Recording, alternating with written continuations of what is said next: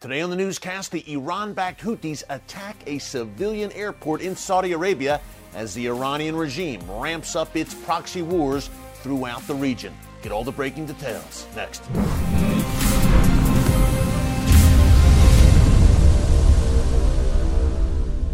Hey folks, Eric Stakelbeck here. Welcome to the Watchman newscast. You may think that the Iranian regime, which is ready quite possibly to reap a diplomatic and economic windfall thanks to a brand new nuclear deal which is being negotiated right now in Vienna, you may think, given that fact, that Iran would maybe back off a bit, take its foot off the gas when it came to sponsorship of terror across the Middle East and supporting and arming its terror proxies like Hamas, Hezbollah, and yes, the subject of today's newscast, the Houthis of Yemen.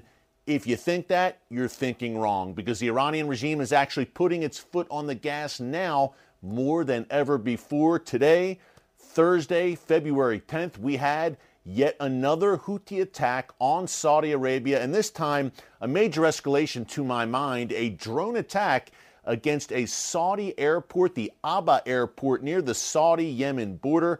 Civilians intentionally targeted here, folks, by the Houthis. An explosive-packed drone directed towards the Aba airport. Now, thankfully, according to Saudi authorities, the drone was intercepted in midair, but shrapnel from the drone rained down on the airport below, and at least 12 civilians were injured. No one was killed that we know of. We don't know how serious the injuries were. It appears that some of the people who were hurt were guest workers in Saudi Arabia, but intentionally targeting civilians, the Houthi rebels of Yemen. And this comes on the heels, of course, not only of just a constant stream of drone and ballistic missile attacks against sites throughout Saudi Arabia, but the UAE, in particular, the capital of the United Arab Emirates, Abu Dhabi, has been the target of a steady stream over the past month of those Houthi attacks. Again, that hybrid model of explosive-packed drones and ballistic missiles. So, folks, what we have here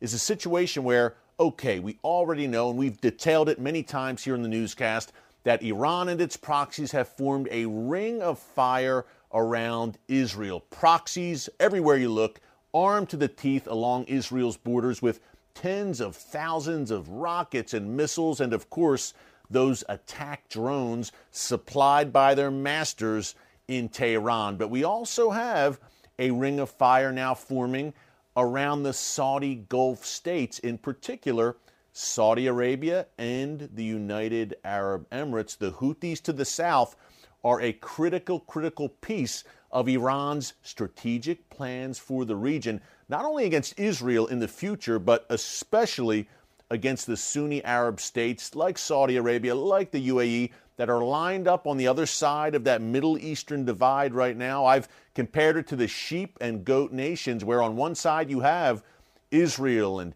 Egypt, Jordan, of course the UAE, Bahrain, Saudi Arabia, the Sunni Arab states plus Israel, and on the other side, of course, Iran and those lethal proxies like the Houthis, Hamas, Hezbollah, Islamic Jihad, and the Shia militias in Syria and Iraq, and of course the Assad regime in Syria as well. It is a very stark and clear divide, folks. No gray areas in the Middle East right now. And again, once again, Saudi Arabia in the crosshairs of the Iranian regime and its proxies, just one day after Saudi King Salman held a phone call with Joe Biden, in which Biden pledged greater regional security cooperation with the Saudis, in particular against Iran and its proxies. But folks, here's the problem.